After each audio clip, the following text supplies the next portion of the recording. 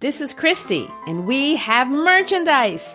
Go to howtolovelitpodcast.com and check out amazing t-shirts, mugs, stickers. If you love great quotes, we have some of our favorites. If you love silliness, check out our mascot, Brain Man. Go to howtolovelitpodcast.com, click on the shop button, and find something for that person who needs to be reminded that we are fashioned creatures but half made up. Mary Shelley said that.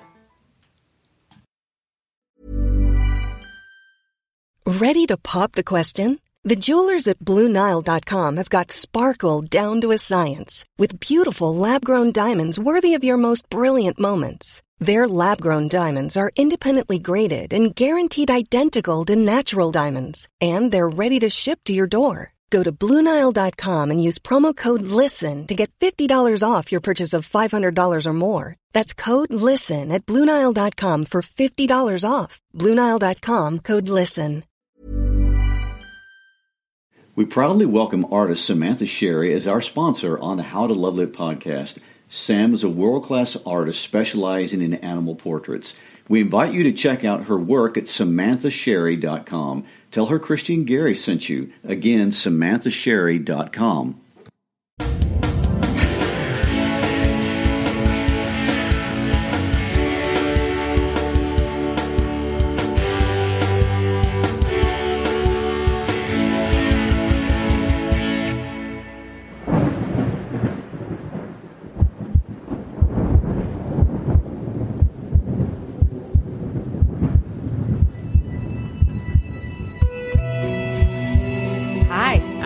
Shriver. And I'm Gary Shriver, and welcome to the How to Love Lit podcast. This is our second episode in our discussion of Mary Shelley and her great work, Frankenstein. Last week we spent almost the entire time talking about Mary Shelley's fascinating life, and we didn't even get past the age of 18. That's true, although we did cover the title, the subtitle, and the quote on the title page, so that's something. And if you didn't listen to last week's, you should definitely go back and listen to it because Shelley's life is absolutely fascinating and really deserves thoughtful consideration, especially if you want to take her work seriously. And obviously we think you should. But today, without further ado, let's jump right into this book and talk about the letters as well as getting through chapters 1 through 5. And that's quite ambitious. There's a lot to say. It is, because last time it was just the title, the subtitle, and the title page. Some would not call that progress. But it is. Well, as we jump in, I am going to make a confession to you. Uh-oh. When I read the book, which I did for the first time since the quarantine started. Oh, dear. I completely skipped over the letters by Robert Walton in the beginning. I didn't even understand that they were there until I got to the very end of the book, and then all of a sudden there was this new character that was narrating. I know, that's really common. And if you're just reading for pleasure, that's just totally fine. You definitely can start any book with chapter 1. And when we did the Scarlet Letter, I kind of encouraged that. But this book is a little different. The first function of the letters at the beginning is to create what we call a framing device for the story. One way to think of it is like a frame around a picture. And so this is like a frame around the story. We see this, the best example, of course, is The Princess Bride, a movie everyone should see. A classic. Yes. Well, in that story, you have a grandfather telling a nighttime story to his grandson. Then he opens the book. And then, of course, that starts the real story, and we change scenes and we introduce this action sequence, which is going to be the story. So that's kind of what Shelley does. And let me just say this.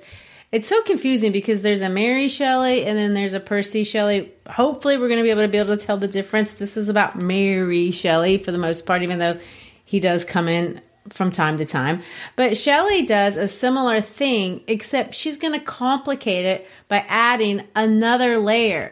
So we have this multi-strand narrative that metaphorically has been called the Russian doll structure, like the Matryoshka doll. If you look at our Instagram feed on the webpage, you'll see what I'm talking about.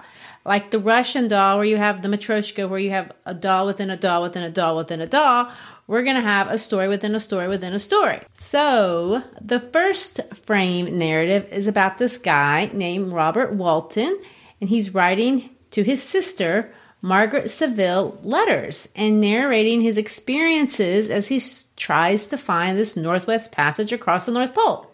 So in his letters, we see a little bit about who this guy, Robert Walton, is as a person.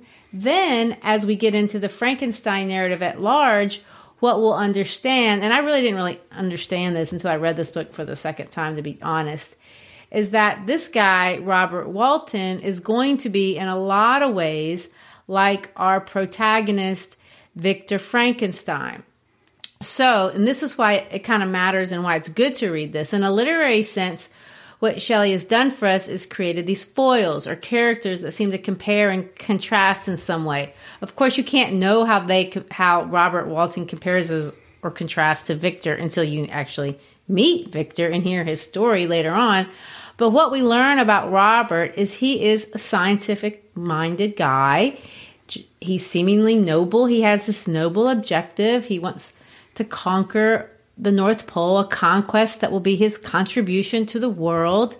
He's ambitious. He says things like, "You cannot contest the inestimable benefit which I shall confer on all mankind to the last generation by discovering a passage near the pole to those countries." We also see that he is willing to go all in. Pay any price, because in doing this, he's doing an awesome service for the world. And he also doesn't overlook the fact that he will be the receiver of much glory if he can pull this off. He says this, "I preferred glory to every enticement." So what you're going to see is, as we read the Frankenstein story, that there's a bit of a connection.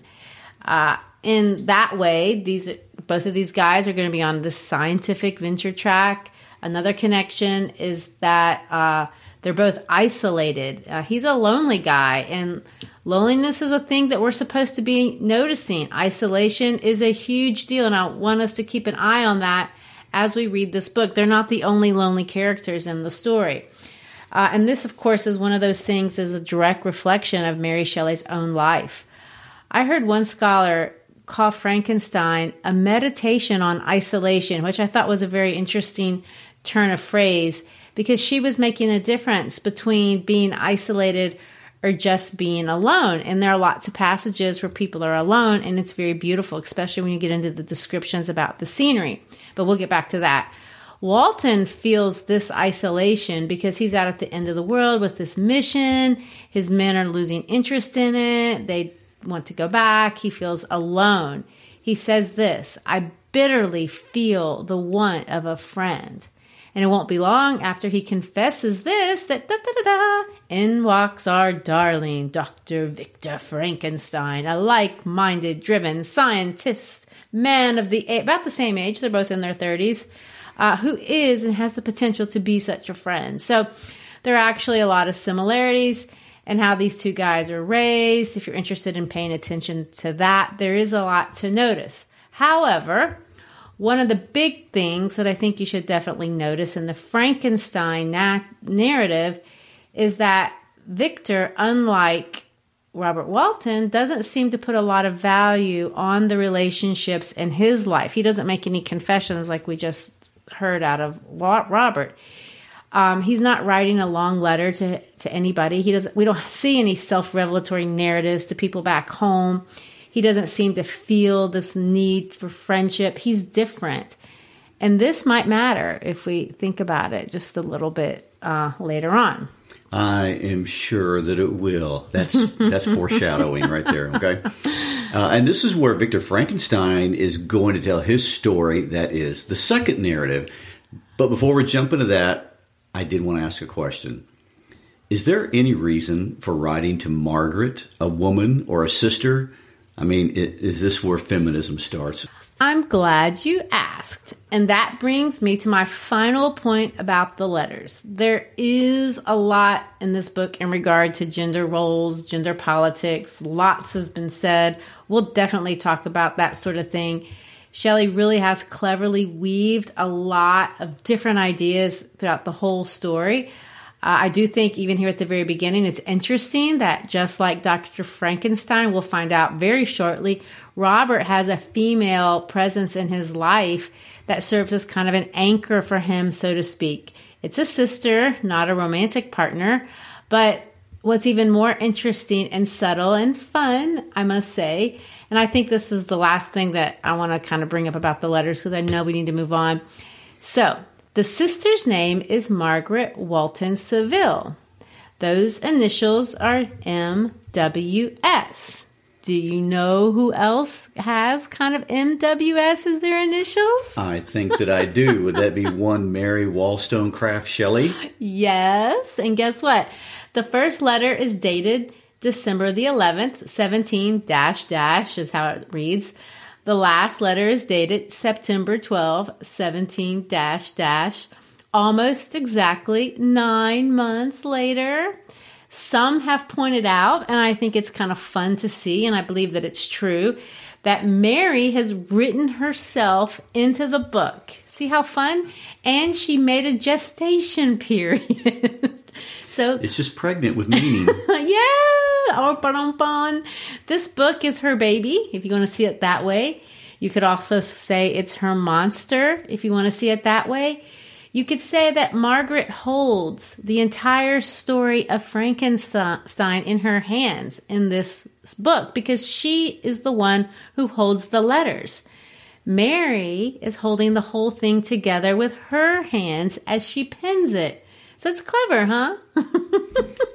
It is. It's amazingly clever. And one of the reasons why we spend time going into the history of the writer is because we always say writers write out of their experience. Out of all the books we covered, she has done the most of interjecting her actual real life experience into the story in a subtle way. But in some sense, that's the teenager coming out. It's like stamping it or initialing it. I always used to do that when I was that age. And I guess if I was a painter, I would definitely do it now. But now I don't want my name on anything that I draw. But, you always want to leave your symbol. Well, I'm glad that you reminded us that she was a teenager because she's 18 and very cleverly doing all of this. So we have the frame story of Robert Walton. Then they see the monster, although they don't know it at the time. The monster runs off, and then they see and rescue this man who is on the verge of death. He apparently is on a dog sled with only one dog out on the ice. The book calls it a sledge, but here in Memphis we would call it a sled, like what Santa uses. But we don't actually have any since we don't get enough snow for any of that kind of stuff. But regardless, they pick him up, and although he fusses until he finds out that they're actually heading north. And basically, over the course of time, he gets better, and he's going to tell them the whole story that we are about to read. That's the gist of it.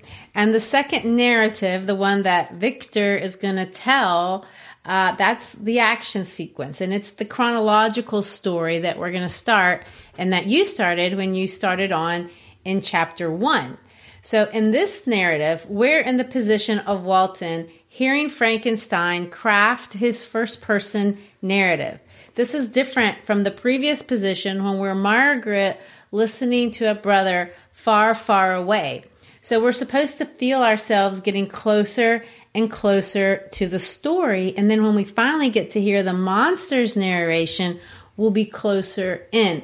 I also want to point out that first-person narratives also mean there's an opinion, there's definitely a voice, and we're going to see that too. But let me point out one other quirky thing, and not so important to understand the text, but just a little slam on Percy, and I never miss an opportunity to slam that dude. Percy Shelley edited this book for Mary, and admittedly, he did a great job. Almost all of his edits were stylistic. That means that he just kind of like fixed the language, the punctuation, the choice of words, that sort of thing from Mary's original version. However, he did make one significant change in terms of the content of the story. In Mary's original version, Victor Frankenstein is a lot more dislikable. He's meaner. He's harsher of a character.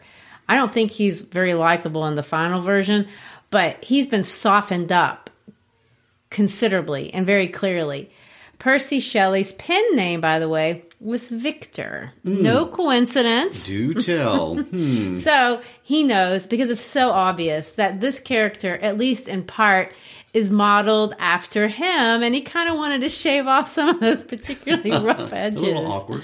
So another thing, and I'm not sure if Mary wrote it this way initially or if Percy edited it in this way, but I'd like to think it's worth taking a look at. If you look at the introduction of Victor Frankenstein to us as readers, and this kind of cracks me up after you get past the part where he's emaciated and dying, when it describes him, like it describes the character Victor Frankenstein, this is how Robert Walton describes him. He says this: "For my own part, I begin to love him as a brother. He must have been a noble creature in his better days, being now in wreck so attractive and amiable." Then in a couple paragraphs, he says this: "He's so gentle, yet so wise. His mind is so cultivated, and when he speaks, though his words are culled with the choicest art, and yet they flow with rapidity and unparalleled eloquence. This is a magnificent man." So just like Mary wrote herself in the book, Percy wrote himself in the book. Well, at least he allowed himself to be described in this magnificent way. That's a this great description. is a magnificent man. Although Mary finds a way over the course of the book to make the reader less and less enamored with Victor. The characters in the story, they never become disenchanted with this man. They never stop loving him. Whoever meets Victor Frankenstein loves, adores, and devotes themselves entirely to him. His friends, his family, his wife, and now the stranger. You could say that to know Victor Frankenstein is to love him. Except, ironically, as the reader, you just can't join the party. No, and it makes you wonder if Mary Shelley understood that she was able to accomplish that. It's quite clever. Anyway, he's the most eloquent man in the world, just like he described himself in the introduction. He says more than that when later on Walton goes on to say that Frankenstein has a quality, although this quality is difficult for even Walton to define. Here's what it is. It's a complex sense of intuition, really. But in his opinion, whatever it is, it elevates him immeasurably above any other person he knew. Now, I don't know if you can get more high praise than that for yourself. No, and it is in this spirit of infinite wisdom and omniscience that the noble Frankenstein is going to begin his story. So we have this magnificent setup of this basically human perfect symbol of perfection. Because even though he's clearly the most beautiful, the most intelligent, the most eloquent, the most elevated man on planet Earth, he admits at this point he's lost everything. He's been ruined. He's hopeless. He admits that he sees a lot of himself in this new friend of his. So it is with a word of warning that he seeks to tell another man of ambition a story of how a man so amazing as myself, so to speak, finds himself in the North Pole, having lost everything in the entire world, and basically has the most frightening story ever. So, I think it's time. Open up chapter 1, and let's witness this horrible fall from grace. Great, let's do it. Okay, I'm going to read the first sentence, and I read Sentence 1. I am by birth a Genovese, and my family is one of the most distinguished of that republic. Okay, that's sentence 1, and I want to stop just for a minute. We're stopping already. I mean, at this rate, it's going to take 22 episodes to finish this book. I know, but there's a lot to set up, and I want everyone to know how to look at this because I think lots of people pick this book up, and they start it, and then they wear out. They don't make it all the way through, and I promise I'll pick up the pace with the analysis, but I want us to set things up so that you can most fully enjoy this most eloquent work. You want to give us a Percy Shelley style understanding. Exactly right. First of all, where is Geneva? Well, last time I checked Google Maps, it was in Switzerland. Yes. And what do we know about Switzerland? Well, let's see. There's chocolate. There's watches, banks, the Alps. The Swiss guards that guard the Vatican. I mean, there's quite a bit to go on. It's part of one of the world's most spectacular mountain ranges, the Alps. They're known for being a country of neutrality. especially in times of conflict. So there's a lot that's unique about Switzerland. So what direction are you thinking? Yeah, I guess that wasn't a very specific question, but you still got close. And I want to focus on, just for a second, I promise I won't go too deep, but there are several settings in this book, and they're all significant for various ways. But this first setting of Geneva is worth pointing out. It's got its own interests of things that make it a particularly excellent setting to start our story. Well, I mean, isn't that basically where she was the night that she told the story? It seems a natural choice, and it's another clear example of her working her real life into the story. Absolutely. But there's a little bit more of a connection here than just that really informs the entire book. So Geneva is the home of the great philosopher Jean-Jacques Rousseau. He died not too long before Mary was born, and he was extremely influential, really all over Europe, but especially among atheists and religious dissidents. For example, her father, her husband, every single person she knew. Yes, her world. So her world. In fact, since the French Revolution, this spirit of égalité, fraternité, all that kind of stuff of trying to end, class conflict everywhere is a big deal. And so there's no doubt that his ideas, they're in his hometown, would have been a huge source of conversation, even as a child at her dad's house, but especially there on that lake. His work, Emile, which is the one about education, her mother's thing, is particularly a favorite of Mary Shelley's. And so I bring this up because once you know what Rousseau's famous for, and you can really kind of lay that out for us, I think the connection of why it matters to the story we're going to be reading here in a sec is super obvious. All right. Well, if you want the long version. No, we don't want the long version. Okay. Well, we get into a lot of this in our episodes about Lord of the Flies, because that book really delves into this whole idea. But during this time period, there was a strong argument against the Christian idea in regard to the nature of man.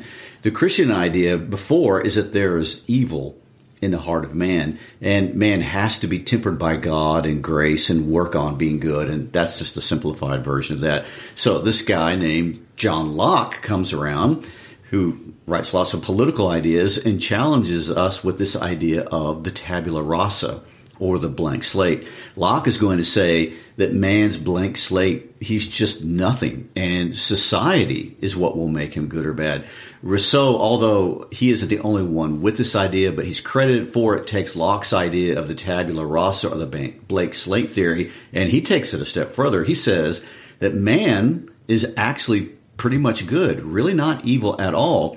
And he even coins the phrase the noble savage to describe that. So he's going to say that man in his natural state is peaceful, good, and selfless, and that civilization is what makes him greedy, anxious, selfish, etc. So here's the argument.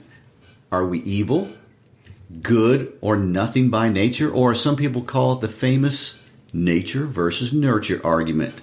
Which is it that defines us? And every year when I have to present the nature versus nurture argument to students, I'll ask them, which is more influential, nature or nurture? And the answer to that is yes. What do people think? I mean, well, whatever their answer is, it reflects their current biases. Yeah. But there is no doubt that it's the interweaving of the two that create, and you can't even begin to understand the impact of the depth of one on the other. Well, I'm sure Mary Shelley would have been saying similar things that night on the lake. But thank you for that succinct explanation. So if you haven't yet read the first 5 chapters, you can read the first couple of chapters knowing that that's kind of what you're looking for. Because what you're going to see is that Victor Frankenstein has the most wonderful life ever. So if anyone is going to be good because of the goodness of their upbringing, here you have Exhibit A. There's no one more adored than Victor Frankenstein by his own admission. His father is fairly affluent and fairly respected, but not so much. It's not crazy. He and his mother's had a few challenges, but everything ended up going happily ever after. They have this wonderful relationship. They even pick up a foundling, so they're charitable. And they have this little girl named Elizabeth, who's basically the same age as he. And they've raised Victor and Elizabeth together. And Elizabeth, by the way, is pretty much a perfect person. She's absolutely stunningly beautiful. Oh, by the way, pay attention to how much they have to call women beautiful or describe them by their physical appearance in this book. That's a thing. Talk about it in another episode. But anyway, what every woman is going to go, what the heck, when they read this, is she's described as a pretty present for my Victor. I have thoughts about that. We'll get into it later. But anyway, the point to look at for now in chapters 1 and 2 is how wonderful is the life of Victor Frankenstein. And let me just say this. She also modeled this after Percy's life because his childhood was basically pretty perfect too, unlike hers. You'll see, though, that Victor has great ambitions and devotes himself to these even as a child. His best friend, Clerval, is interested in the moral nature of things. That's interesting, morality and things of good and bad. Elizabeth, of course, is described not just as being beautiful, but she's the living spirit of love. Victor, on the other hand, is interested in alchemy. And what's even a little bit more disturbing than that, there's a quote as early in his chapter 2 when you're going to see Victor say, "The world was to me a secret which I desired to divine." Good choice of words. Divine, divinity. It's a little pun. Yes, it is. Does he want to be God? I don't know. So, don't we also see a little autobiographical interjection on Mary's part, too, at the beginning of chapter 3 with Elizabeth? Oh, yeah, for sure. Elizabeth catches a scarlet fever. Her mother tends to her and dies, ultimately making it basically Elizabeth's fault that her wonderful mother is dead. And, of course, we know from outside sources that Mary Shelley felt a tremendous amount of guilt personally, although it's obviously false guilt, but she felt guilty that the reason why her mother died was her fault. And even though that's not true, she still felt it. So what's interesting here, besides that, are the instructions that before the mother dies, she's going to give to Elizabeth and Victor. And she says this, "My children, my firmest hopes of future happiness were placed on the prospect of your union." So there you have it. A deathbed request. I guess there's no pressure there, huh? And on that note, it's not long until Victor leaves for university, leaving his family and his best friend, Clerval. Oh, yes. Sweet Clerval. We'll talk about him a lot next week because there's things to say, but we need to rush off to Ingolstadt. Did I say that right? You did. Ingolstadt. Gary, in general, why is this an interesting choice for our second setting, the location of college where Victor Frankenstein chooses to attend school? Well, for starters, Ingolstadt is in Bavaria, Germany, and if you have a superhighway like we do in modern life, it's about a 380-mile drive. But obviously, it probably took a couple of days on a train or more back then. And today, by the way, it's most famous for being the headquarters for Audi, the car manufacturer. Now, that's not related to Frankenstein, but we'll throw that in there. But historically, and this does connect, Ingolstadt University, at the time of the writing of this book, had one of the most modern and technologically developed medical schools in the world. They would have had all the equipment necessary for the latest and the most innovative projects, like building a human. Everybody's doing it. All right. So, and let me just throw this out there to add a little bit of the spooky. During this time period, it was very common for doctors or medical students to dig up bodies for the study of anatomy. Even body snatching, stealing dead bodies was actually a huge social concern. Nice. Another reason, if I'm speculating, which I am, that Shelley might have selected this setting is because Ingolstadt is home to one other very famous organization. What would that be? The Illuminati. Oh, my. They're in every conspiracy theory, right? So, in fact, they say this secret society was actually started on a university campus. So there you go. Science meets mystery in one spooky place. Well, Victor attends class, and like most co-eds, he finds a couple of professors that he really liked and identified with. Professor Kemp and Professor Waldman are basically two professors whose names come out in this part of the story, and they kind of guide him on his path to be able to do great things. We're also going to see a little glimmer of what Victor is about and what he likes, specifically about Waldman's lectures. Waldman says at one point when talking about the power of science, and he's going to say this, I'm going to read it. He says that they can perform miracles. They penetrate into the recesses of nature and show how she works in her hiding places. They have acquired new and almost unlimited powers. They can command the thunders of heaven, mimic the earthquake, and even mock the invisible world with its own shadow. All of this kind of stuff inspires him.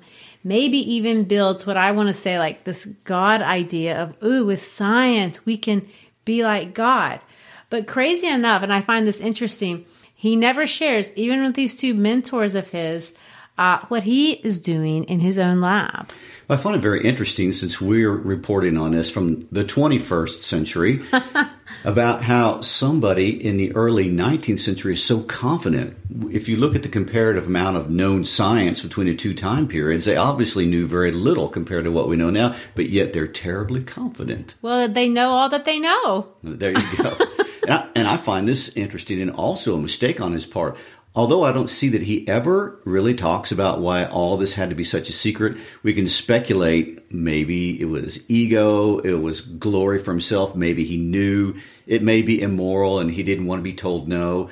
But it was, and ultimately became part of Frankenstein's problem. From the beginning, he isolates himself from the entire world because of the secret he's working on at the university. And he basically digs in, and for 2 years totally isolates himself into this project, ultimately forsaking every single other person in his life. And this really stood out to me, and I feel like she makes it stand out to you how completely he abandoned these people back home that love and adore him. His mother's dying wish was for him and Elizabeth to be together, and he ignores her. He completely throws her over, doesn't seem to even care what's going on. By chapter 4, he is not concerned about any of that. He's not worried about another single person. In fact, he is thrilled. This is the moment of highest excitement for him in the whole book. He is elated because he has figured out how to create life. And he says this, I'm going to read it. I became acquainted with the science of anatomy, but this was not sufficient. I must also observe nature decay and corruption of the body. Later on he's going to say, my attention was fixed upon every object, the most insupportable to the delicacy of human feelings. I saw how the fine form of man was degraded and wasted. I beheld the corruption of death succeed to the blooming cheek of life. I saw how the worm inherited the wonders of the eye and brain. I paused, examining and analyzing all the minutiae of causation as exemplified in the change from life to death and death to life, until from the midst of this darkness a sudden light broke in upon me, and a light so brilliant and wondrous, yet so simple, that while I became dizzy with the intensity of the prospect which is illustrated, I was surprised that among so many men of genius who had directed their inquiries towards the same science, that I also should be reserved to discover so astonishing a secret. I know that's a lot to read, but listen. And then in the next paragraph, he goes on to say, after days and nights of incredible labor and fatigue, I succeed in discovering the cause of generation and life. Nay, more, I became myself capable of bestowing animation upon lifeless matter. And of course, this is going to obviously have this thrilling effect on him. He describes it as delight and rapture. He better enjoy it, though, because that's all he's going to get. But Gary, the science, as it's described by Professor Waldman, and now here, this is really ambitious. You know, basically what he's saying is I can create life. Do we know from a historical perspective what he's talking about and would a contemporary reader of his day really buy this idea of what he's trying to sell? Sure. And of course, the short answer to that is electricity, but more specifically, something they were calling at the time galvanism. And this was a big deal discovery, maybe like man on the moon level or decoding the human genome level. And the current events were playing on everyone's mind and really causing a lot of fear besides maybe excitement in the minds of a lot of people. And again, to be succinct, there was this Italian scientist named Luigi Galvani. Sounds like a video game character, but he's a scientist who, while working with frogs, actually discovered that you could make frog legs twitch if you struck them with an electrical spark. And of course, at this time, electricity was really mysterious and an unknown technology, and no one really understood what it could and couldn't do. And he's the one that really identified that we have electrical currents even inside the human body. So the word galvanize comes from Galvani's name. To galvanize means to shock into motion. And anyway, Galvani had a nephew, Giovanni Aldrini, who took galvanism a step further, and in 1803, keep in mind, did an experiment that sent shock waves throughout the world. Is that a pun? Yes, my humor is electrifying. Oh, it's endless. I know, it can go on forever. Anyway, so what he did, and this would be totally illegal today, so this is clearly not an endorsement of what we're about to talk about. So there's a man named George Forster who's convicted of drowning his wife and children, and after his conviction, he was hanged. Then Giovanni Aldrini gets permission to take the body and demonstrate this new concept of galvanism. So he shocks the body, and according to the reports that I read, the jaws of the deceased criminal began to quiver, and the adjoining muscles were horribly contorted, and one eye was actually opened. Oh, my goodness. In the subsequent part of the process, the right hand was raised and clenched, and the legs and thighs were set in motion. Can you imagine watching that? Yeah, he looked like he was like opening his eyes and like Yes. jumping off. And people thought that Aldrini was bringing Forster back to life right before their very eyes. And it was so terrifying that they say a man by the name of Mr. Pass was so shocked he actually died shortly afterwards from the scare. Oh my goodness, that's irony. Yes, in the worst way. That's obviously where Mary got her idea. Well, I think it's highly likely. I mean, he had, the experiment was well known before she wrote the book, and it would have been the talk everywhere, and no one knew if this was possible, but it looked like it might be.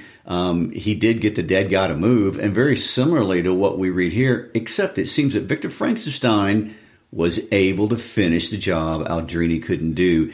He uses electricity to shock the living daylights into somebody. Another electrifying pun. Well, this is the moment that science fiction is born. How many movies are going to recreate this scene over and over and over again? The marriage of chemistry, biology, the occult. Yeah, and I also find it interesting that in every generation there is a boogeyman out there, whether it's technology or a disease, that we're able to create stories over and over again and how they can threaten life. And she's applied that here. And I do find it interesting that Mary Shelley doesn't really dwell on the laboratory stuff very much, not like you see in the movies.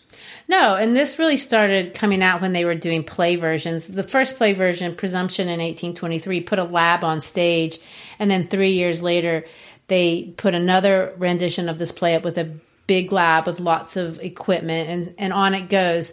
So what we see here in the original text is less sci-fi and really a lot more philosophy, because pretty quickly Frankenstein kind of interrupts the narrative of the lab experiment to remind us that, like, this is Frankenstein telling Walton that we're on a boat, it's ice years later, and he's going to say this: how dangerous is the acquirement of knowledge, and how much happier that the man is who believe his native town is the world, than he who aspires to become greater than his nature will allow.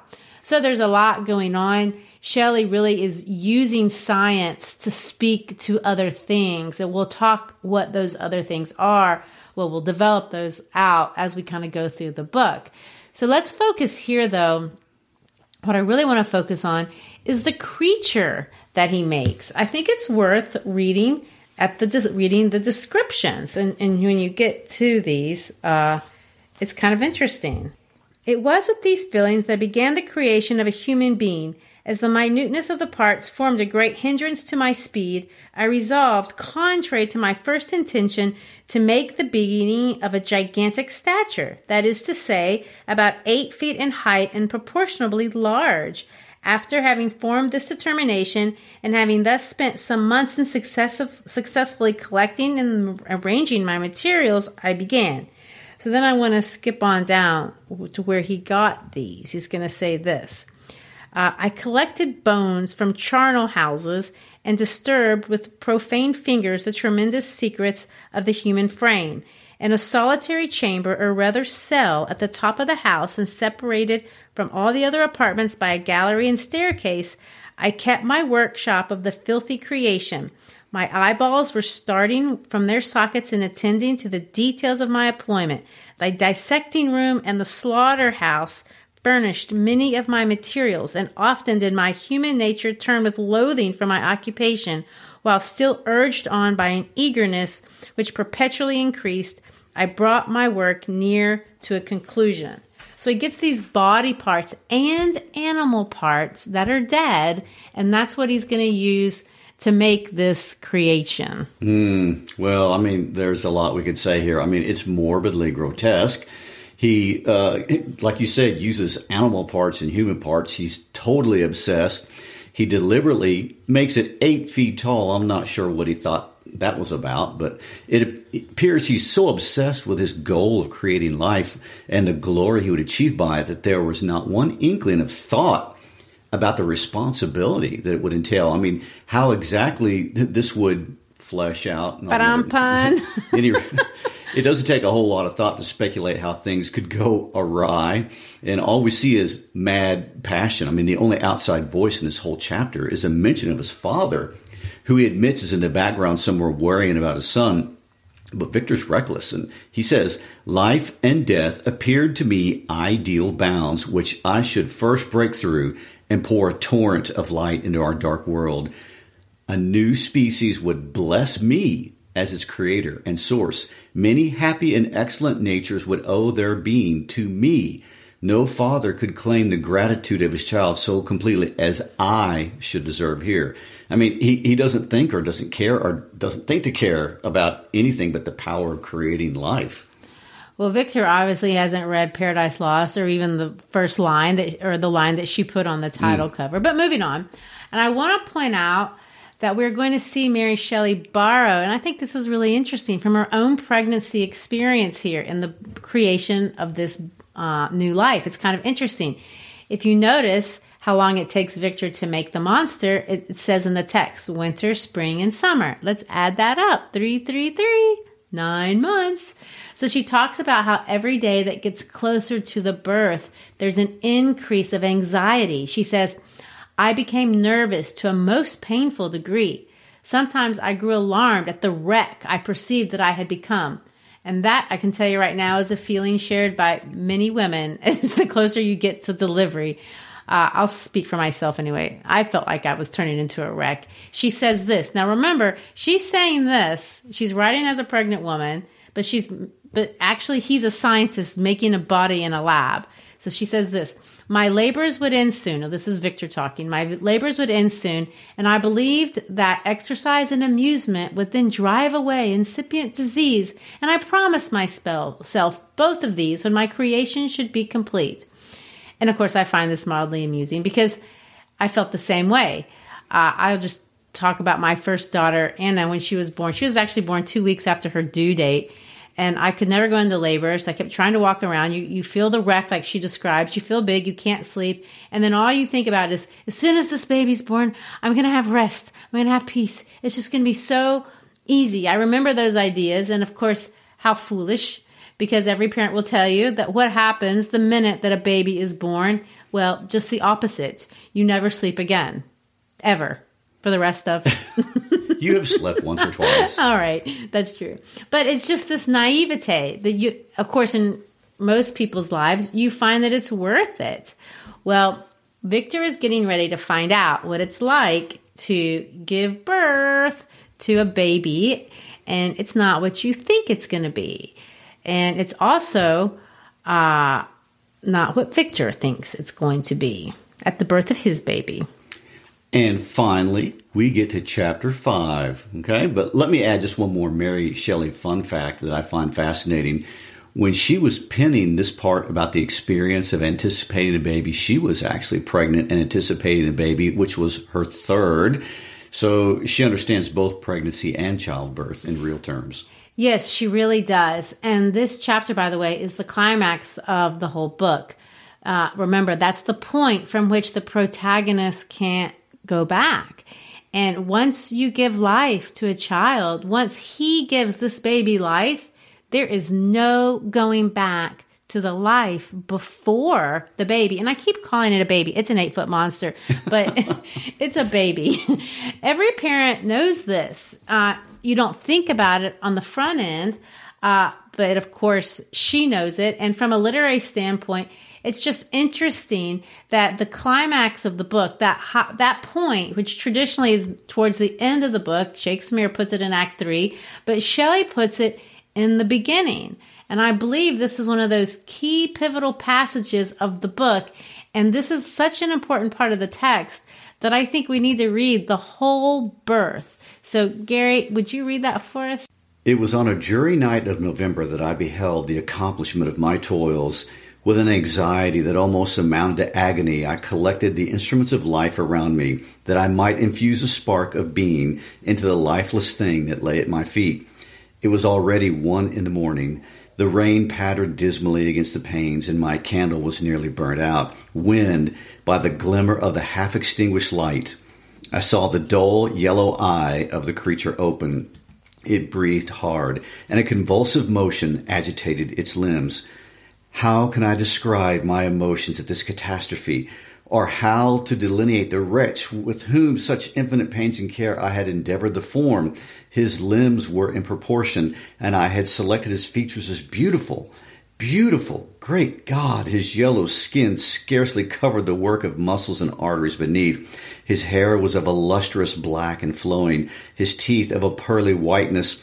But these luxuriances only formed a more horrid contrast with his watery eyes, that seemed almost of the same color as the dun white sockets in which they were set, his shriveled complexion and straight black lips.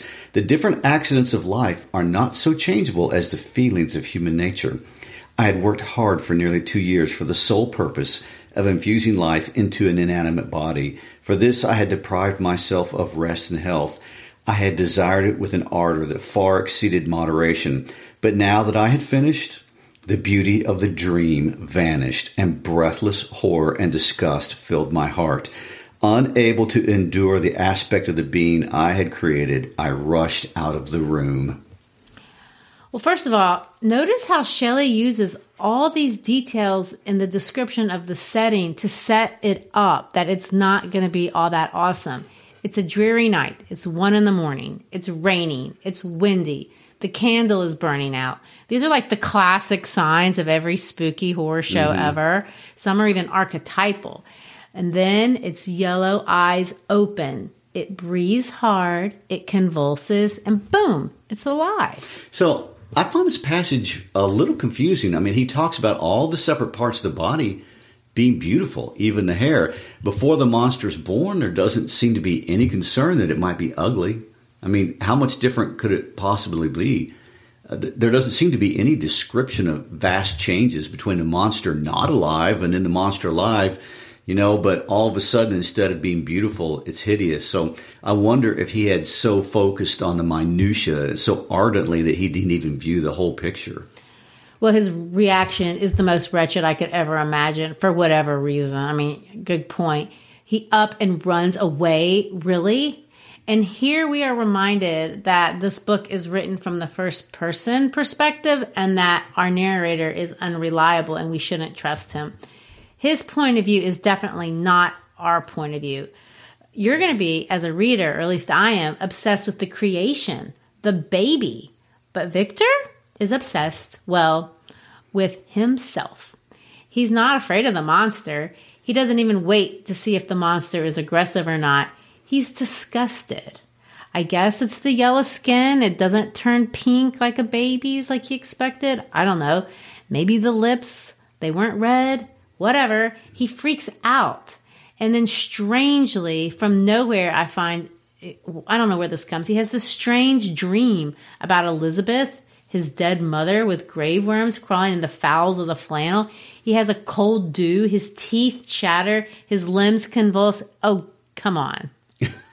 Well, I have to admit, and I know Shelley was also a student of 19th century psychological theory as it existed then, and she predates Freud, but I wonder if she's trying to be Oedipal here with this dream about mother, sister, future wife. I don't know. There is clearly a problem with intimacy. But again, it's fascinating to see Shelley using her real-life pregnancy experiences and embedding them in her characters. Modern people could look and have looked at this text and said that Shelley gave to Frankenstein characteristics that today we would call postpartum depression.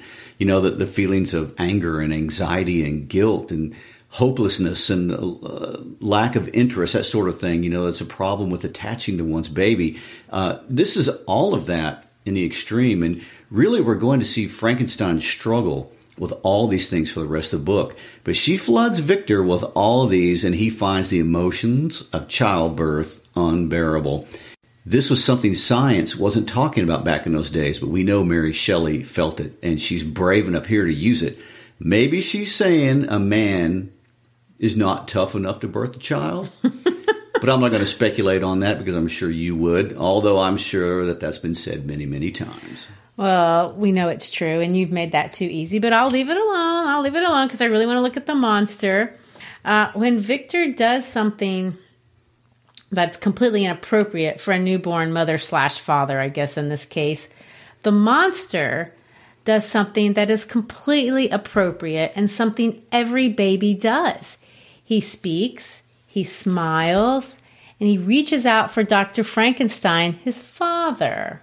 I want to read that to you. I beheld the wretch, the miserable monster whom I had created. He held up the curtain of the bed, and his eyes, if eyes they may be called, were fixed on me. His jaws opened, and he muttered some inarticulate sounds, while a grin wrinkled his cheeks. He might have spoken, but I did not hear. One hand was stretched out, seemingly to detain me, but I escaped and rushed downstairs. I took refuge in the courtyard belonging to the house. Schmuck, you can't read this without feeling such painful sympathy for this really 8-foot-tall baby, this poor child. And of course, Shelley does nothing but build suspense here because we, as readers, are going to be left with this agony of not knowing what happened to the abandoned, neglected newborn. We're not even going to find out for 5 more chapters. No. Instead, we're going to feel how Victor feels, how he's being taken care of. Thank goodness we wouldn't want Victor to suffer. A little bitterness there. I know, but you're left with this desperate feeling to find out, what about the baby? And I find this clever because holding out on the reader, what does that do? That makes you angrier and angrier because Victor never cares. Well, we haven't finished Chapter 5, but we did make great headway today, more than I thought we might there at the beginning. So should we call it a wrap? Yeah, we can finish Chapter 5 because it's going to take a different direction. Okay, good. Well, next week we'll look at what happened to Frankenstein, I guess, although I find myself not caring that much. But more importantly, we'll find out what happened to the poor, gigantic child. So thanks for listening in today. We hope you enjoyed the second installment of Frankenstein. As always, we like to ask you to tell your friends about us, invite them to listen, and follow us on our Facebook page, our Instagram page. Go to our website, howtolovelit.podcast.com. Lots of fun stuff there for readers.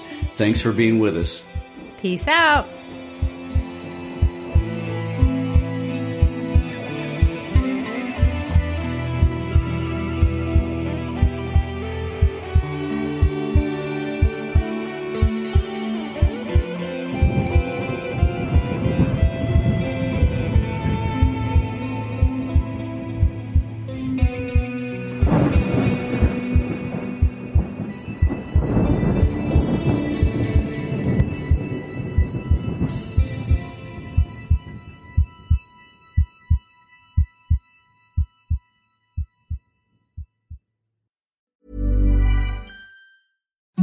imagine the softest sheets you've ever felt. Now imagine them getting even softer over time. That's what you'll feel with Boll & Branch's organic cotton sheets. In a recent customer survey, 96% replied that Boll & Branch sheets get softer with every wash. Start getting your best night's sleep in these sheets that get softer and softer for years to come. Try their sheets with a 30-night guarantee. Plus, get 15% off your first order at bollandbranch.com. Code BUTTERY. Exclusions apply. See site for details.